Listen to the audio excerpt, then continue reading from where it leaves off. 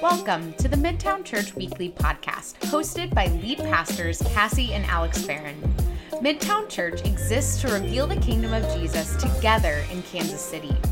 This podcast explores ways in which we can become more like Jesus, reveal the places he is already working, and ultimately renew the reputation of the local church.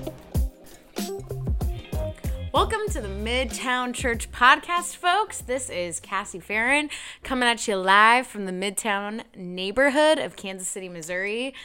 We are currently in our apartment right now, and I'm joined by my co-host, co-pastor, and partner in crime, Alex Farron. Yep. Say hello. Hello, everybody. You said we were live, but yeah, it's I guess live we're not currently. really live. We're recording this ahead of time, people. We have our stuff together. But we're excited to be joining you today. You know, this is the second podcast of Midtown Church ever, which is exciting. And it's going to kick off a 4-part little mini series that we're going to do on how we become more like Jesus. And so if you're part of the Midtown Church community, you know that we are all about revealing the kingdom of Jesus in Kansas City. And so an intimate part of that mission and of that vision is figuring out what it looks like to reveal him, like what it looks like to be like him and reveal him in the spaces that he's working. And so we wanted to take the next kind of 4 episodes to really focus on that and to kind of set it all up. We want to talk just a little bit about what does it mean to be like Jesus? Like, what does that concept mean?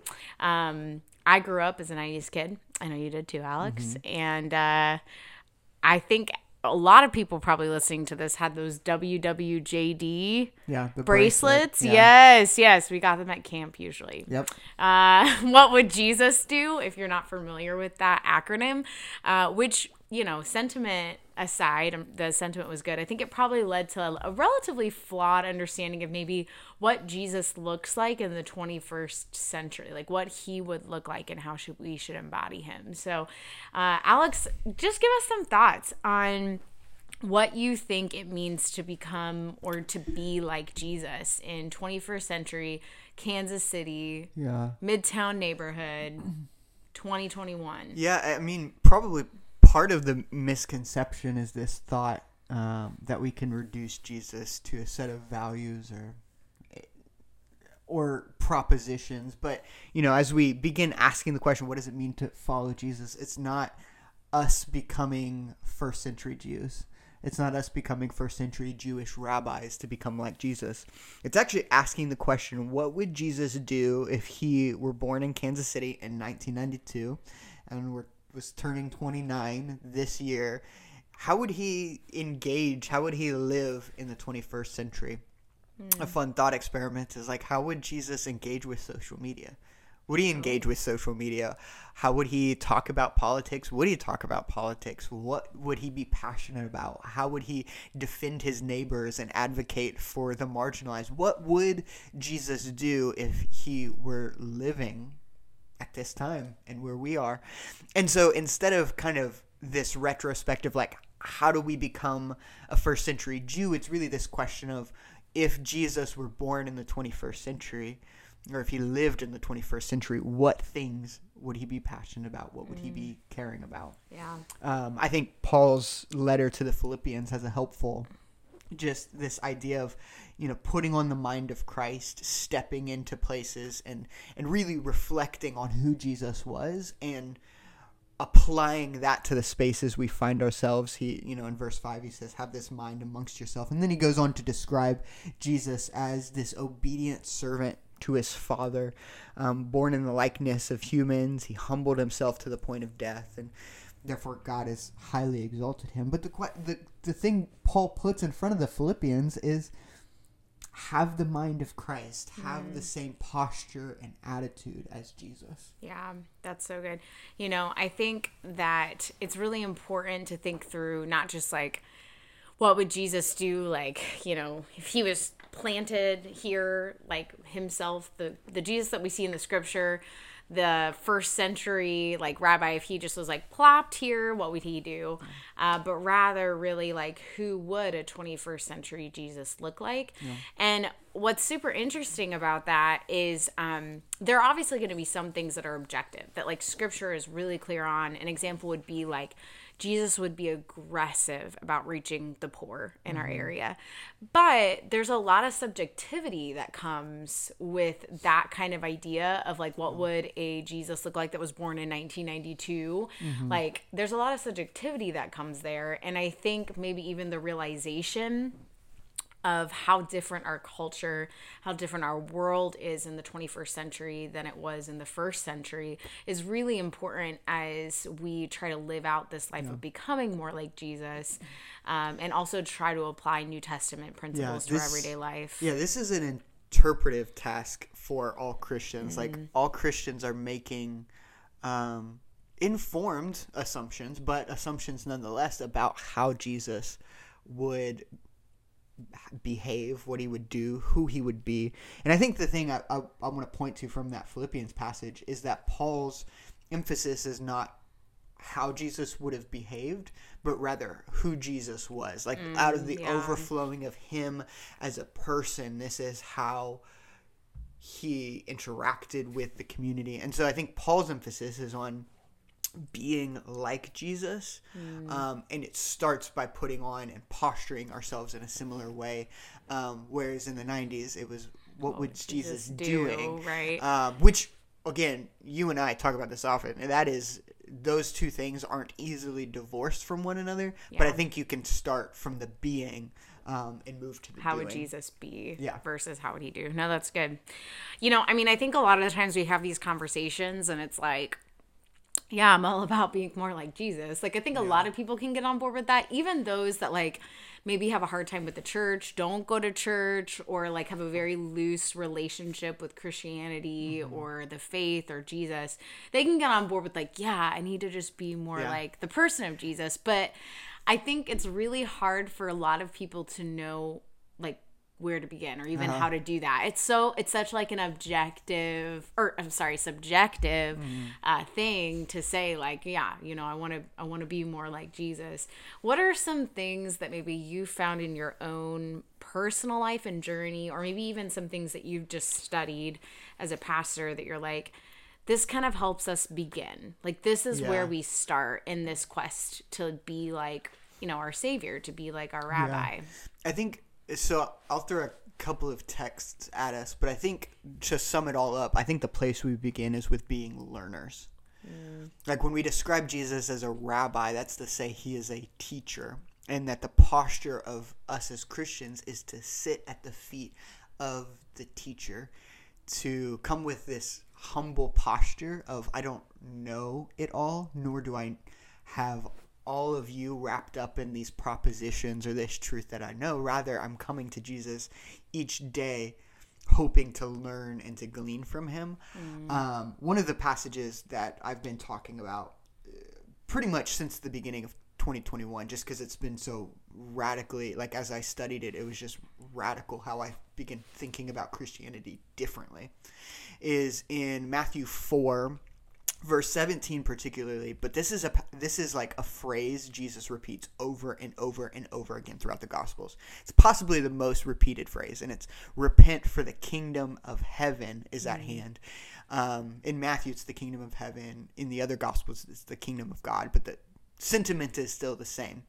It's this idea that we are to rethink everything that we know in light of what Jesus is doing. That when we think of repentance, we think of a moral change. Maybe our ethics are adjusting, or we're turning over sin, and all of that, I think, falls under it. Right. Yeah. But I think fundamentally, it's this rethinking of everything we know. And so if we begin at that place of rethinking, and that our lives are about rethinking reality in light of who Jesus is, then we're always on this long journey of becoming like Jesus. A popular concept in kind of around Christianity right now is this kind of topic of deconstruction, and we've talked about this. Yeah. In fact, I would say we've kind of gone through our own deconstruction phase where really it was more of that rethinking. We never abandoned the faith, we never abandoned Jesus, but we had to rethink what we knew about the institution of the church, how Christianity is practiced. We had to rethink those things. I actually think that's a really natural and necessary part of the discipleship process, is consistently deconstructing the concepts, the presuppositions, the biases we walk into Christianity with. In many ways, we need to repent of them. We need to rethink them. Yeah. And that only starts when we have a posture of repentance. Yeah. I think deconstructionism is thrown around a lot and probably doesn't have like the most positive connotation. It has a connotation of walking away from the faith. Yeah, it does. We have a good friend the other day, and I told them I was going to steal this, who called it disorientation instead of deconstruction. Yeah. And I actually think that like kind of encompasses it a little bit better because times of that quote unquote deconstructionism, it's always in the context of just feeling super disoriented. Right. Like looking at, the scriptures, looking at like your faith or what you've been taught growing up, looking at the environments that surround you and saying somewhere along here something doesn't add up. Mm-hmm. And so I like that disorientation. Yeah. It's important, I think. And to just kind of frame it that way. Yeah. And if the good news that Jesus is bringing into the world is as life-changing as he claimed it is and as Christianity claims it is, it makes sense for us to, as people, constantly be disoriented. Yeah, constantly be in that place of disoriented by kind of the place in which his message and the world's message clash, and learning to reorient ourselves from the ways of our culture to the ways of Jesus. And I think two other passages quickly that kind of speak to this as well is, Matthew 28, really one of the first times Jesus's disciples are called disciples. They're instructed to go out into the world and make other disciples. And this disciple comes with this understanding of student. Make students of Jesus. Make students of the Lord. And then in Acts 2:42, kind of this first example of what the church would look like, the church of Jesus would look like. The very first phrase is they devoted themselves to the teachings of the apostles, Jesus' closest disciples, and to the prayers. Yeah. They devoted themselves to being students. They devoted themselves to learning. And I think there's something so necessary about learning at the feet of Jesus. And I think honestly it's a really good message for just the time that we currently live in. Yeah. I feel like this last year, and honestly it wasn't just this last year. I mean, there have been warning signs, like it's been a slow progression. I don't think it was like a boom, here it is. But there has been a prevalence of black and white thinking and black and white thinking in and of itself is the enemy of learning, because like you can't hold everything in this world can't look black and white to you and you still be willing to listen to other people's perspectives, because inherently there has to be like some gray space you operate in that says like, I don't know everything and I may not always be right. And not only that, even if somebody else has a different perspective, even if I don't agree with it, it doesn't necessarily mean they're wrong. Yeah. And so I think part of being a learner, a constant learner in life, is being able to acknowledge that the way that you live out like your faith and your followership of Jesus may look very different than somebody else. And that's okay. Like it goes back to that subjectivity, because we're all in different like levels and stages of learning, and we're all in different like tracks. Like if you think about it, somebody that goes to Missouri State University and gets their communications degree there, and then somebody that goes to UMKC and gets their communications degree there, they're going to have just learned different things. They're going to have been exposed to different teachers, exposed to all these different supplemental texts. And the reality is, like, when it comes to living this Christian life as learners, we have to accept the fact that, like, that inherently means there's diversity in people's beliefs and thoughts and the way that they live that out. Learning always comes with, like, cultural biases and other influences. There's no one who just purely sits at the feet of Jesus and isn't affected by the things around them. Yeah. We all come into this with other things. Someone, you reminded me of something. Someone recently asked me, what's, like, the biggest thing facing the church that, like, is maybe taking away from its faithful witness or what so. And the thing that came to my mind was the familiarity with Christianity. Like, one of the biggest obstacles for the church is its familiarity with Jesus, or its supposed, or just with people in general. People in general is like we come and we've heard, like, we go into church and we've heard someone preach on this text before, and we go, oh, I know where they're going with this. Instead of actually sitting in the strangeness of what we're doing. Like, think about it, it's a strange activity on a Sunday morning to go and listen to someone lecture about the teachings of a first century Jew. Like, that's a weird exercise, but we're so familiar with it that we've actually lost the impact of those moments, and we've lost the impact of what Jesus is calling to do. Something like, blessed are the poor, for theirs is the kingdom.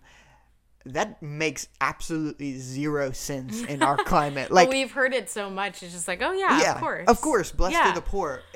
Without really recognizing that what Jesus is saying is, blessed are the economically depressed. Blessed are those who have been robbed and beaten down by the economic system of their day. That is a shocking statement. And so sometimes I think our familiarity with the text and with Jesus can be a major barrier to us continuing to get closer to him. No, it's so good. So obviously, kind of our first step in this understanding of, like, who is Jesus and what does it mean to be like Jesus in the 21st century, we have to be, the primary answer is, like, we have to be learners. We have to commit ourselves to learning at the feet of Jesus. But what does this look like beyond that? What are, like, some tangible, like, implications of that? What does it look like long term to become more like Jesus? Because obviously that has to be a process inherently. And obviously it can't solely just be, like, learning, right? Like, it's just like, if you're at an academic institution and the only thing you ever do is, like, keep going to school, like, you're not giving the world any of, like, the gifts that you're learning or thinking.